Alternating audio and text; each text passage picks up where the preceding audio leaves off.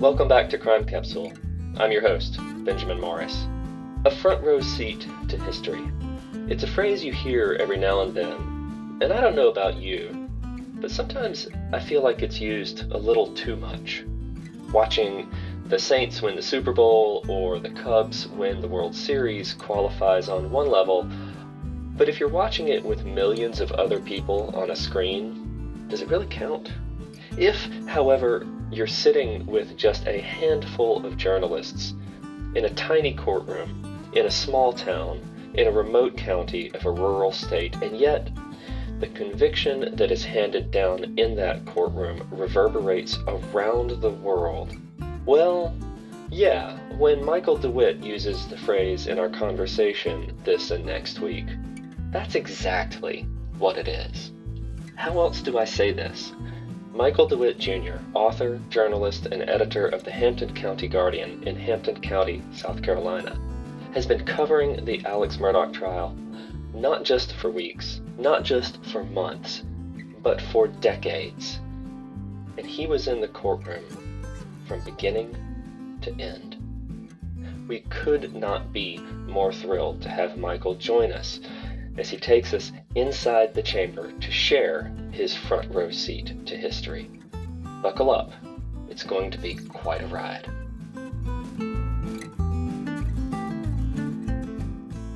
Michael, thank you so much for joining us. We know that you have been a very busy man these last 2 months. Are you recovered from all your reporting?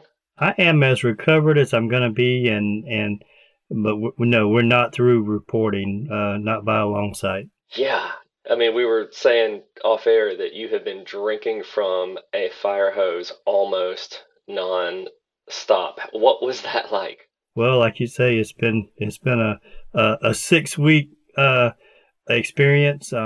Drinking from the fire hose. I may not remember the first few sips as well as I do those final swallows, but it's definitely been an experience that my county, my community, and the people who live here, we won't get that taste out of our mouth for quite some time. Well, we've got plenty to cover, and we are just so excited to have you because, it's rare that you get this kind of inside the courtroom perspective, so we are just thrilled. So before we dive into the trial, what I'd like to do is I'd love for you to introduce yourself to our listeners a little bit. We'd love to hear a bit about your background. Now, you are a native of South Carolina and a native of the Lowcountry, and you have observed its politics and its dramas for pretty much the whole of your career, haven't you? That's right. I was born and raised right here in Hampton County. Never lived anywhere else. Went to school with members of the Murdaugh family. Alex Murdaugh's mother taught me in middle school, taught me English and reading, or American literature, or whatever it was at the time. I covered the Murdaughs in the courtroom. I covered Libby Murdaugh as a school board member. So I've been part of this community and part of the local newspaper here for almost 20 years. Lived in the community here all 50 years of my life, and it's been a quiet place up until recently. and from which it went from 0 to 60 in about a hot minute, didn't it? Absolutely. Now, you are the author of 2 previous books that I could count. You wrote a book about Hampton County in the Images of America series published by History Press. And then you also wrote a book called, and I'm just going to go ahead and warn our listeners to cover their children's ears if they're nearby, Saying Grace Over Edible Underwear. Tell us about those books. Well, I am a Southern storyteller, so I may not answer your questions quickly. I may answer them with a story. But before all of this, I was the editor of the paper, and I was more of an outdoor writer and a Southern humor writer. I was writing for South Carolina Wildlife Magazine. I was writing for Sporting Classics magazine, which is more of an international hunting and fishing magazine. But my love was, other than the outdoors and outdoor writing, was writing, Southern lifestyle, Southern humor. And I wrote an award-winning humor column that appeared in the Guardian almost every week, about just down-home life on the farm, living in the South. And one of the columns I wrote, I took the title of that and turned it into a collection of humor columns that I published. But here in the South, we're so, religion and is so ingrained in our upbringing. We're all Baptist or back row Baptist, and we're so religious that we'll say grace even before we eat some edible underwear. That's just how, the irony there.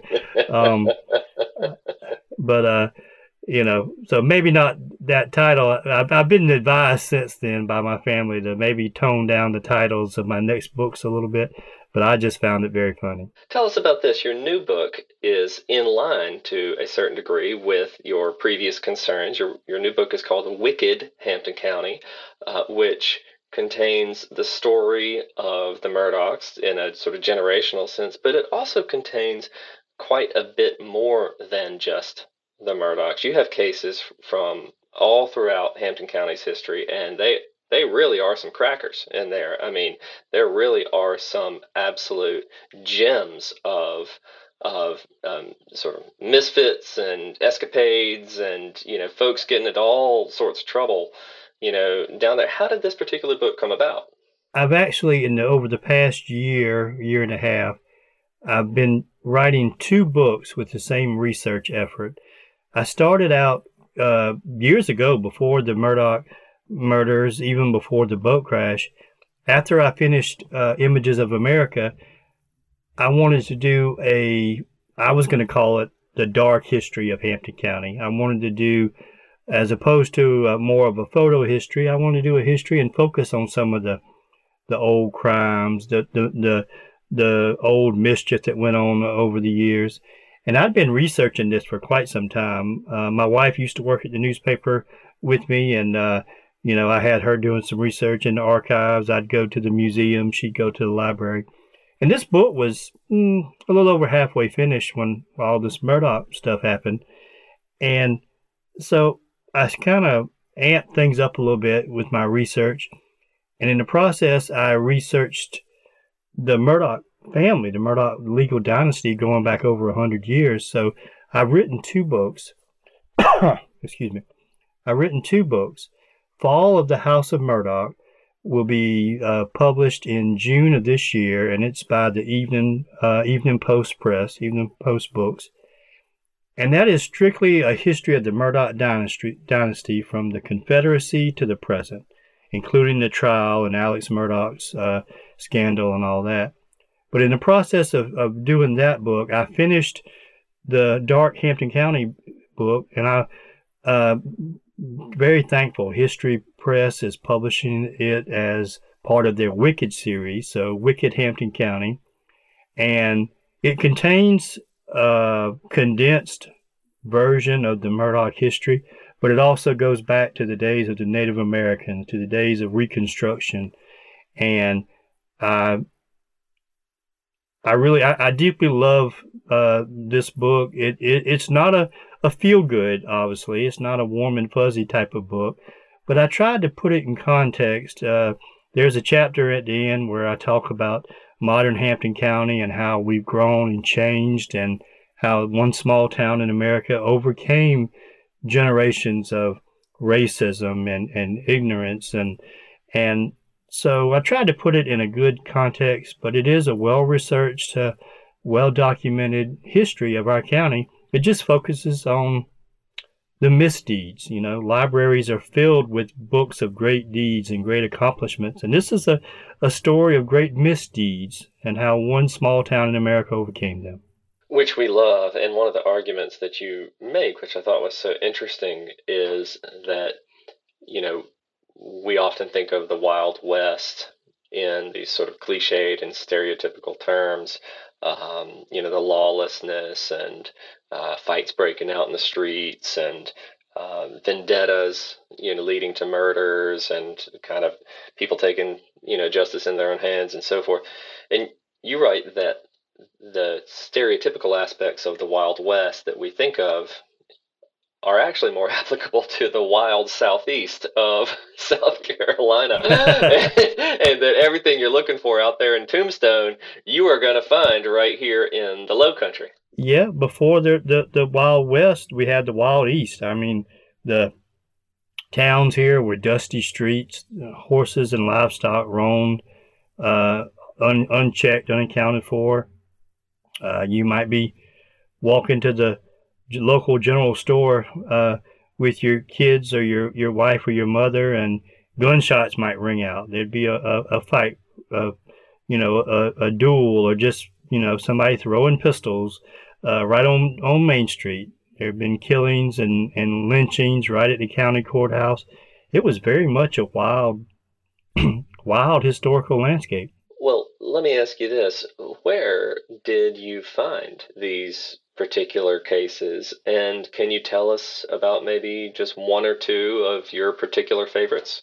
I inherited a lot of research. As editor of the paper, I inherited all the historical research that previous editors have done before me. That was the starting point. There was a great editor named Martha B. Anderson who wrote for the state paper at one time. She was invited to the White House as a guest of President Jimmy Carter, I believe, and as a part of the press corps. She did a 100-year centennial. When the county was 100 years old, or the newspaper was 100 years old, she did a historical edition of the paper, and I have those archives. And then the very first year I started with the paper, 2004, it was our 125th, let me get this right. Martha B. did a 100th edition for the 100th year of our county, and going back to when it was Prince William Parish, before it became Hampton County. And then when I started, we did a 125th anniversary edition of the newspaper itself. And my publisher, I was just one of the staff writers at the time before I became editor, and my publisher did most of the research, and I inherited that research. Then the rest of it was going to, we've been very good about saving the Guardians for over 143 years. We have them on microfilm. We have them hard copies that are yellow and falling apart, but they're in the county museum. So I spent months going through microfilm, going through old paper archives. I bought every local history book I could find, and I just started putting all of these stories together. There is no substitute for that kind of butt-in-chair research. And I know the historians who are out there listening to us right now are nodding their heads in agreement. There is just no substitute. You got to put in the time, you got to put in the hours, you got to have the bad days where you don't find dirt, and then you got to find those days, where you dig up a diamond. You get both kinds, and you just got to show up. That's right. Yeah. It's not like Indiana Jones. The history is usually in a very old, dark, dimly lit place, and that's where you got to just dig through it. There you go. Well, can you tell us, before we start talking about the Murdaughs in detail, can you just tell us maybe about one of your favorite cases from this particular adventure, this particular compendium that you have compiled? Sure. And I forgot to mention that Wicked Hampton County is coming out on May 29th. I think they're already taking pre-orders out there. I've heard dozens of people have already bought the book, and that's amazing. It's great. There's so much. It's hard to, we'll talk about the Murdaughs separately. I tried to go down some side trails, if you will, when I got to the Murdaugh dynasty, because as solicitors, they put away a lot of really interesting but really bad people. There was a young man that killed his parents back in the 50s. There was back in the 40s, there was a man who murdered his family with a baseball bat. Horrible stuff, but it was a man named Randolph Murdaugh, whether it be senior, junior, or the third. It was a man named Randolph Murdaugh who was the solicitor, prosecutor, who put them away. So I go into some side roads in both books. But to me, Wicked Hampton County, I think the moonshining stuff, and the civil rights stuff. I'm kind of torn between the two. We had to have students and activists from the north, like Notre Dame college students, come down to help locals register to vote, and there's a whole lot of interest and stuff here. The Klan was very much active here in our area for decades, but to single out one, it would have to be the moonshine. We used to have moonshiners in every swamp hole of this county. My family was known for their moonshine and hog rustling, which that's a whole nother story there. But the moonshiners were active. There was a town in Hampton County, or an area in the swamp they used to call Liquorville. Wait, just make sure we got that right. There was a town called Liquorville, you said. No, it wasn't. That wasn't the official name of the town. It was a collection of houses right on the edge of the swamp. Sure. But that area was called Liquorville, and one of my favorite stories, when SLED really became an active state police agency, and they started helping local law enforcement look for moonshiners. They'd put airplanes in the air and fly over the swamp, look for steam or smoke or anything coming out of a dense forest area near waterways. And so the moonshiners got slick. One moonshiner put a liquor still in his bedroom. I don't know how he didn't blow himself up, but he had a still in his bedroom in the house. And then one set of moonshiners built an apparatus very much like a submarine, and it was half in the water of the swamp and half above the water. And they were cranking out hundreds of gallons of bootleg hooch. They called it, the newspaper article I found called it swamp juice. There you go. So they were basically buried in a submarine in the swamp, cranking out swamp juice where the SLED airplanes in the 40s and 50s couldn't see them. And law enforcement had to paddle in there by boat, and they arrested them, shut the whole thing down. But one of the bootleggers, this is in January or November, it was cold. One of the bootleggers was brave enough to jump in the swamp and swim away, and he got away because it was too cold for the cops to swim after him. Oh my goodness. Now, are we sure did he show back up on scene, or was his body ever found, swimming through icy river in December and January? You better be quick, son, right? Get to shore as fast as you can. Well, that was an unanswered question for me. I couldn't find any more newspaper articles that his last name was Tootin, and I couldn't find any newspaper articles that told me if he was ever apprehended or if he died. And I posted a little teaser on Facebook about that story and promoting the book. And one of his descendants commented and said, "That's my uncle." And no way. And she wasn't upset. She was just tickled pink that because she had fond memories of her moonshining ancestors. And she was like, "I'll have to tell you some stories sometime." I'm like, "Absolutely." So, come on down to the newsroom. Exactly. Yeah, I think Mr. Tootin survived, and I think he made a lot more shine before he died. There you go. Well, I have to ask a strictly professional question here. The shine that your family made, how was it? Did you ever get to try any? That was a little before my time. The last, my father would remember, he told me a story. There was a liquor still in the property right next door. Our Uncle Doc was, we don't know if and I'm not going to say his last name. I don't want the family to disown me. But we don't know if Uncle Doc made the shine or if he just let somebody do it on his property down by the swamp.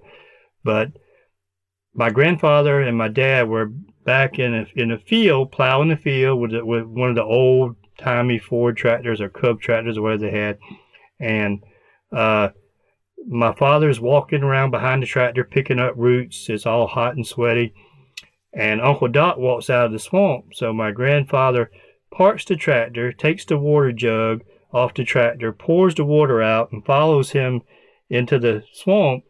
And my dad was hot and thirsty, but when my grandfather came back, he said he wouldn't let him have any more water for the rest of the day. So I think we know why.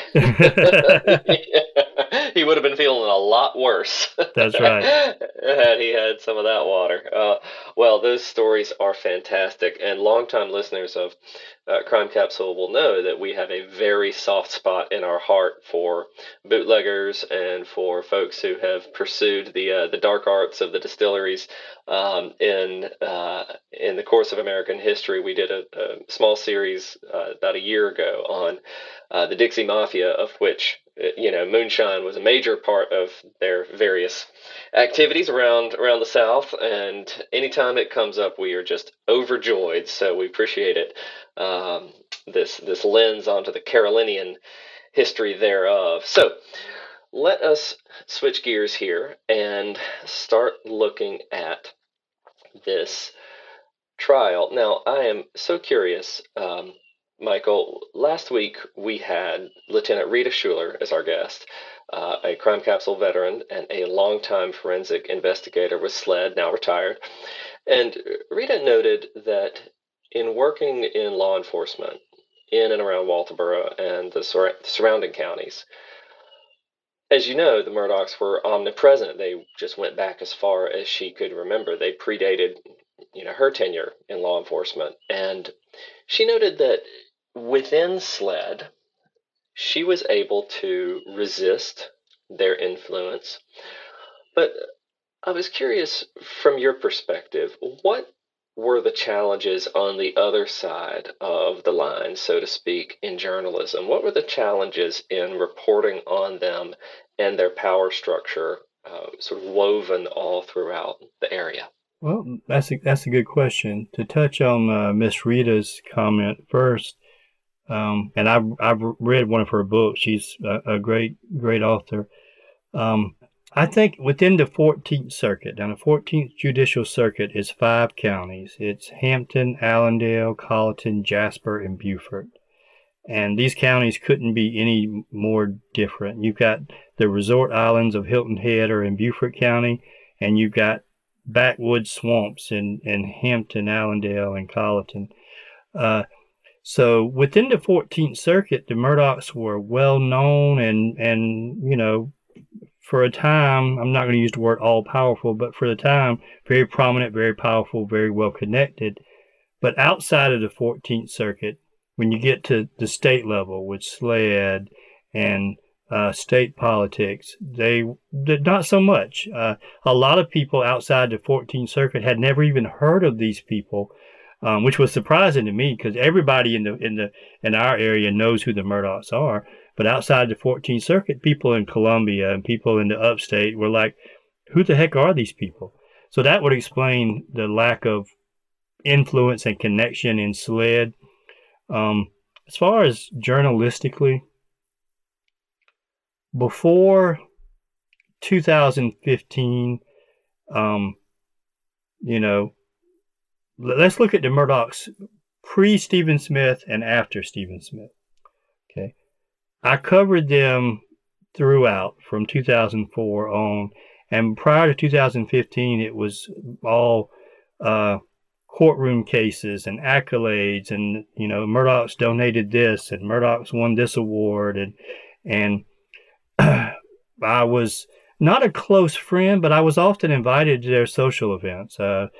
Alex's father, Randolph, would have what they called Third Thursday, which basically every third Thursday of the month, all of his cronies, local mayor, police, sheriff, whoever would be invited to his man cave in the backyard at Alameda, and they'd fry fish or they'd have barbecue or whatever. And as editor of the paper, I guess I was somebody they considered to be somebody, I guess. So they invited me, and I attended a couple of the events. I attended a couple of dove shoots and shot birds with John Marvin and members of the family.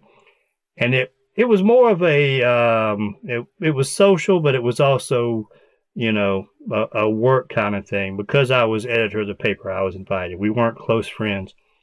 Then after Stephen Smith, with the rumors about a possible Murdaugh connection, which we still don't know for a fact, it is certainly not confirmed,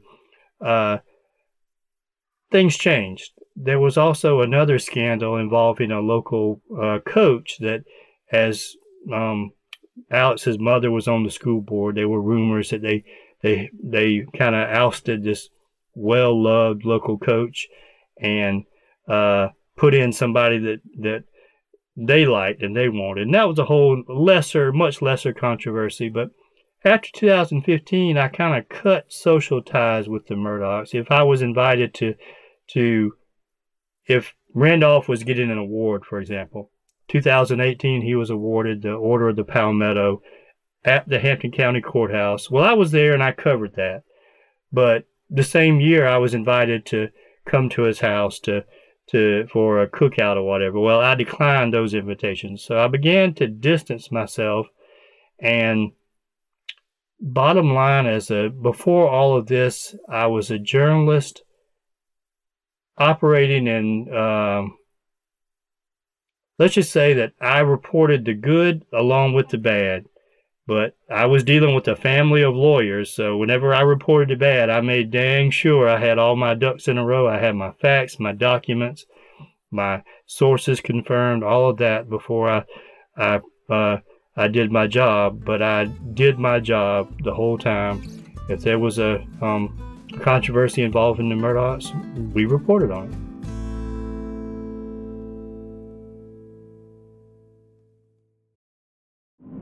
True terrors of horror, bizarre happenings, unexplainable events. On our podcast, Disturbed, terror takes center stage. Each episode is a journey into the darkest corners of human existence, delving into bone-chilling tales of kidnappings, serial killers, maniacs, and the very essence of your worst nightmares coming to life on this weekly true horror show. Disturbed is not for the faint of heart. It's an exploration of real, unadulterated horror sourced from everyday people. Each episode is a descent into the macabre, where we narrate stories that will leave you on the edge of your seat and crawling in your skin. We navigate the disturbing narratives that lurk in the shadows, offering a raw and unfiltered listen into the most terrifying aspects of the human experience. Enter at your own risk and let the unsettling tales unfold in the haunting realm of Disturbed. And remember, listeners, stay safe out there.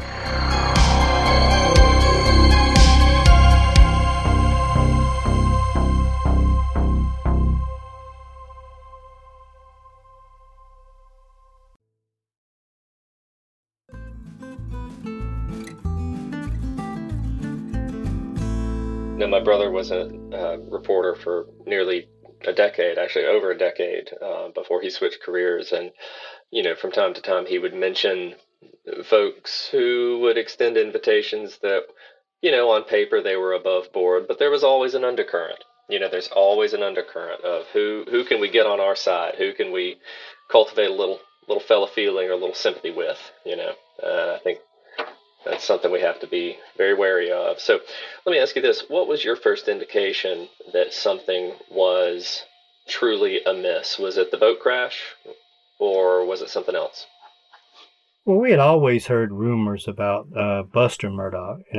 Keep in mind, Buster, he retired in the 80s. I don't have the exact year in front of me. It might have been 86, something like that. So he retired years before I came to work for the newspaper. And I guess I was maybe 10 years old at the time when he retired.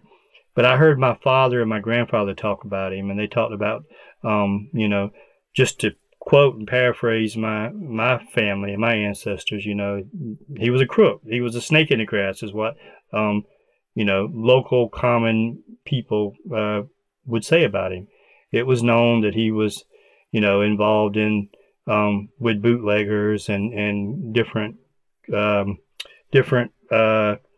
controversies, and we could talk about that. I go into great detail about all of those in both books. There was a whole moonshine conspiracy where he went to federal court, and that's in Wicked, Hampton County. That's in Fall of House of Murdaugh, and it's very fascinating. But Buster was allegedly corrupt, but he was slick. He always got away with everything. He retired with honor from his job, well thought of. But people in Hampton County always knew there was something kind of shady about old Buster. Then Randolph came along, Randolph III, his son, and he was a lot cleaner. He still had a few controversies here and there, but he was a lot cleaner than his old man. And the Murdaughs are mostly, we knew about the history of the law firm. We knew the law firm was instrumental in us not getting a lot of industry and Walmart not coming to our town and things of that nature. We could talk about all that later if you'd like. But locals knew the negative side of the Murdaughs. But you know how when you live in the forest, you say you can't see the forest with the trees? Well, we had accepted all of this.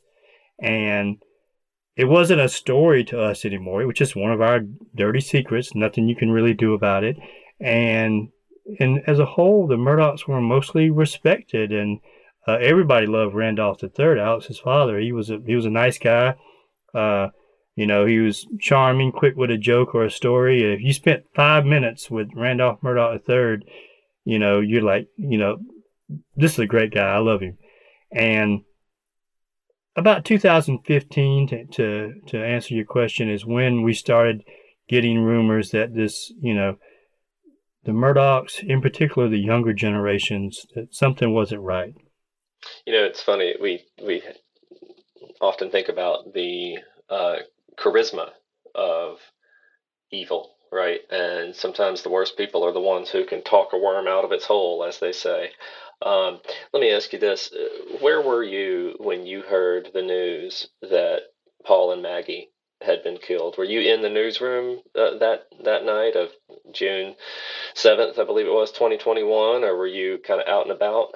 This happened about 2 o'clock on a Sunday morning, and it happened in another county. So obviously I wasn't the first. A lot of the major events, the homicides happened one county north of us, just right across the Hampton County line. The boat crash happened in Beaufort County, one county east to the coast. So obviously I wasn't the first at the scene. I wasn't the first to break the story. So it was early that morning, either before I came into the office Monday morning or once I walked in, and, that's when I heard about it, and that's when I began working on the story. By then, the local reporters in Beaufort, the Beaufort Gazette, the Island Packet, this was in their backyard. So they were on the scene. They were breaking the story, and they did a great job. But that was pretty much first thing Monday morning. I walked in, and my first thought was, oh my God, a local girl is missing in the water. And my second thought was, oh my God, a Murdaugh is involved. And we know what type of story that has become. What was the reaction inside the newsroom at the Hampton County Guardian? I mean, were y'all just action stations? We're taking this, we're running with it to the best that we can, but you still have other news to report. I mean, just because this has happened, you can't shut down your news gathering operations in other domains, can you? Well, that's kind of funny. When you said the newsroom, when Stephen Smith died in 2015, we were a newsroom of two. Myself as editor of the paper, and I had one reporter.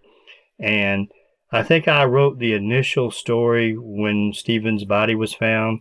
And then in November, my reporter, Matt Popovich at the time,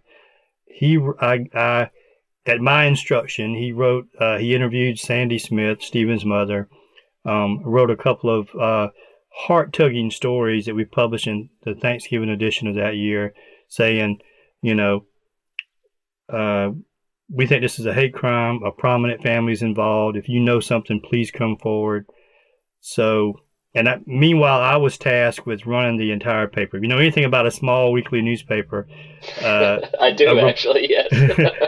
You do everything. I was writing stories. I was helping run. I was running the advertising department. I was laying out and designing the newspaper. If the driver called in sick, I had to deliver the dang paper. So that was 2015. And by the time the boat crash happened, I was a newsroom of one. So, the newsroom reaction that you might have had in the Beaufort newsroom, where you've got a bunch of people going around, oh, well, let's brainstorm about what how are we going to cover this? Who are the Murdaughs? Well, it was just pretty much me and one guy in a big room by myself in Hampton County going, oh my God, what am I going to do with this story? The Murdaughs are involved. But we covered it. We got on top of it. We covered it. I think the biggest thing, not newsroom reaction, but community reaction. I think that's where we should look. Early on, these are two families. Well, everybody on that boat, there were 6 passengers on that boat. 5 of them were from Hampton County. One of them was from Jasper or Beaufort, I think. So you got 5 Hampton County families involved. They're all friends. They all hang out. They all know each other. And now one of them's dead.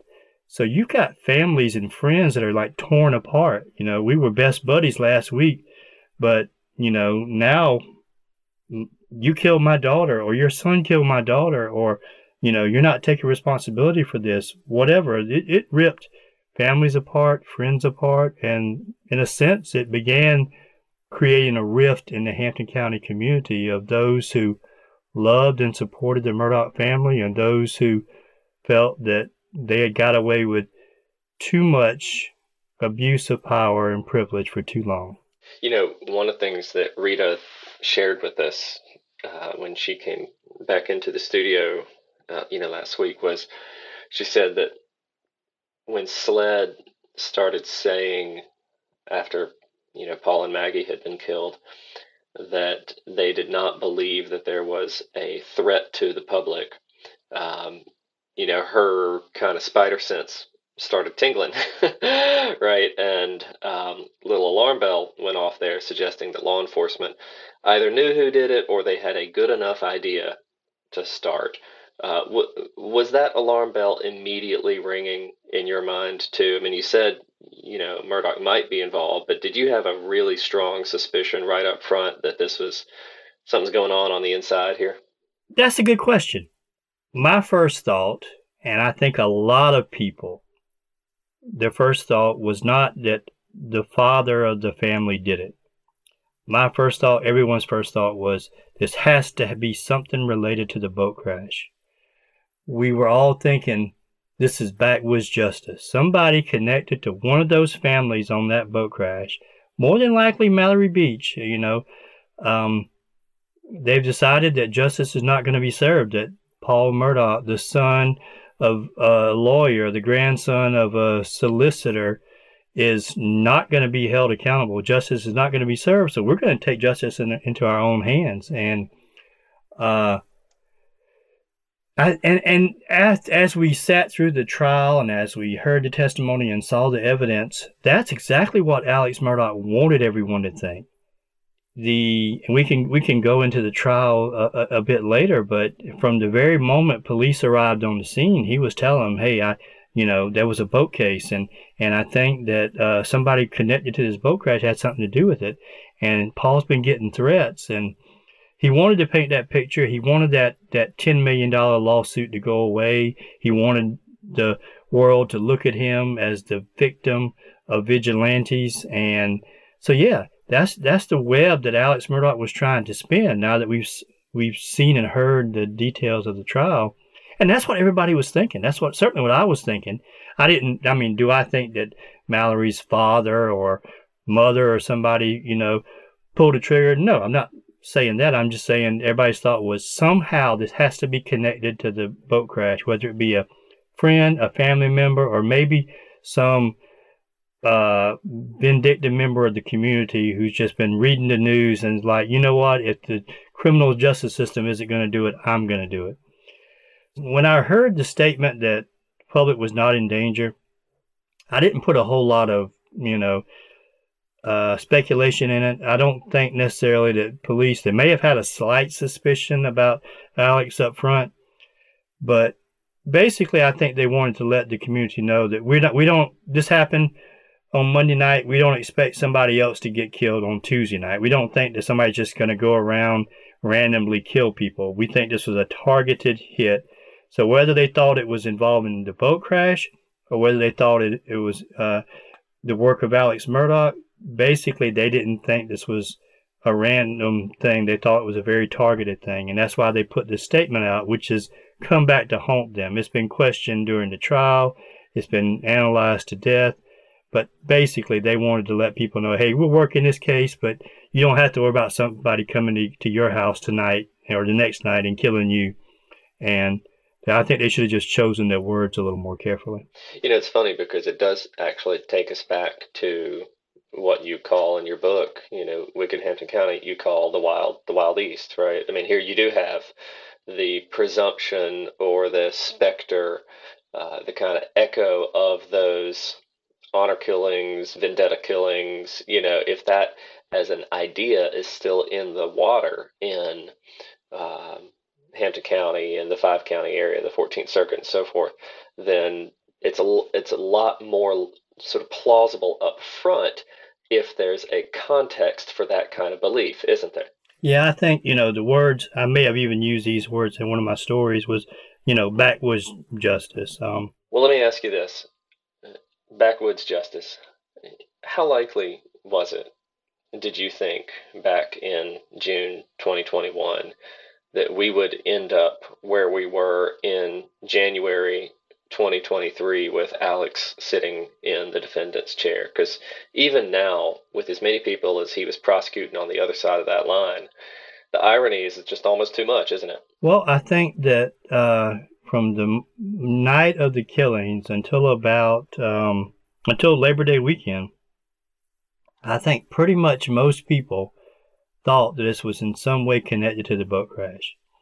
Then when the first criminal allegations started coming out about Alex, that he had been stealing money from his law firm, he was forced to resign, he admitted his drug addiction, he pulled off this crazy stunt beside the road, that's when the whole narrative changed. That's when the suspicion changed. My mind was probably just like everyone else in the Lowcountry, everyone else following this story.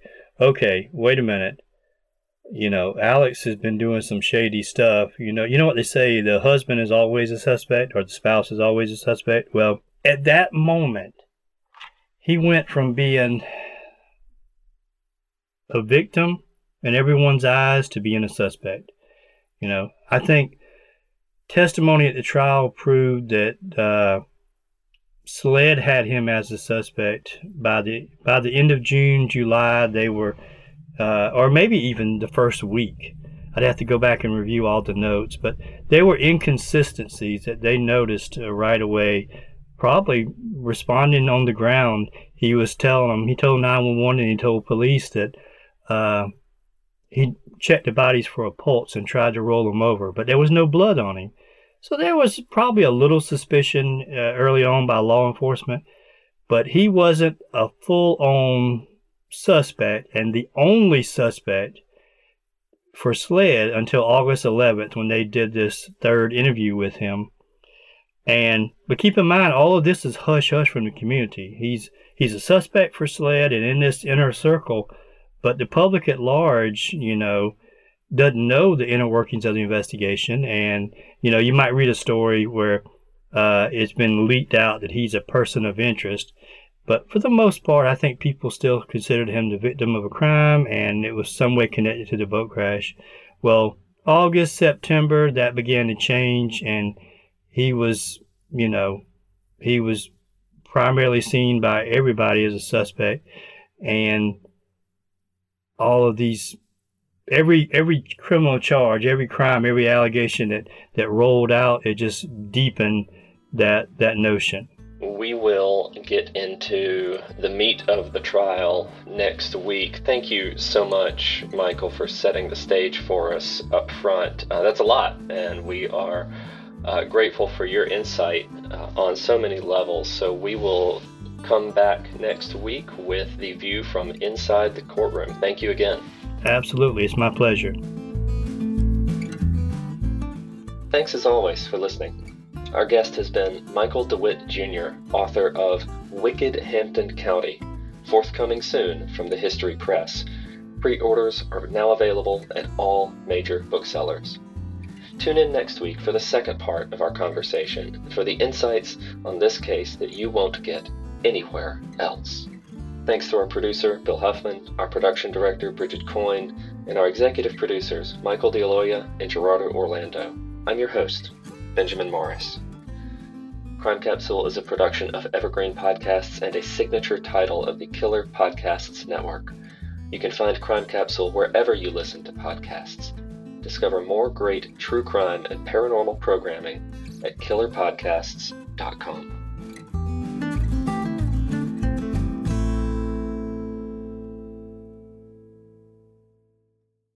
My name is Bill Huffman, and I am a former Cleveland news producer, and I am now the host of the podcast, Who Killed?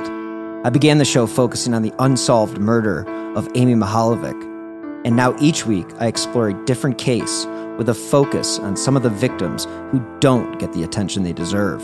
I have a deep catalog of over 225 episodes, so there is a guarantee there will be something for you.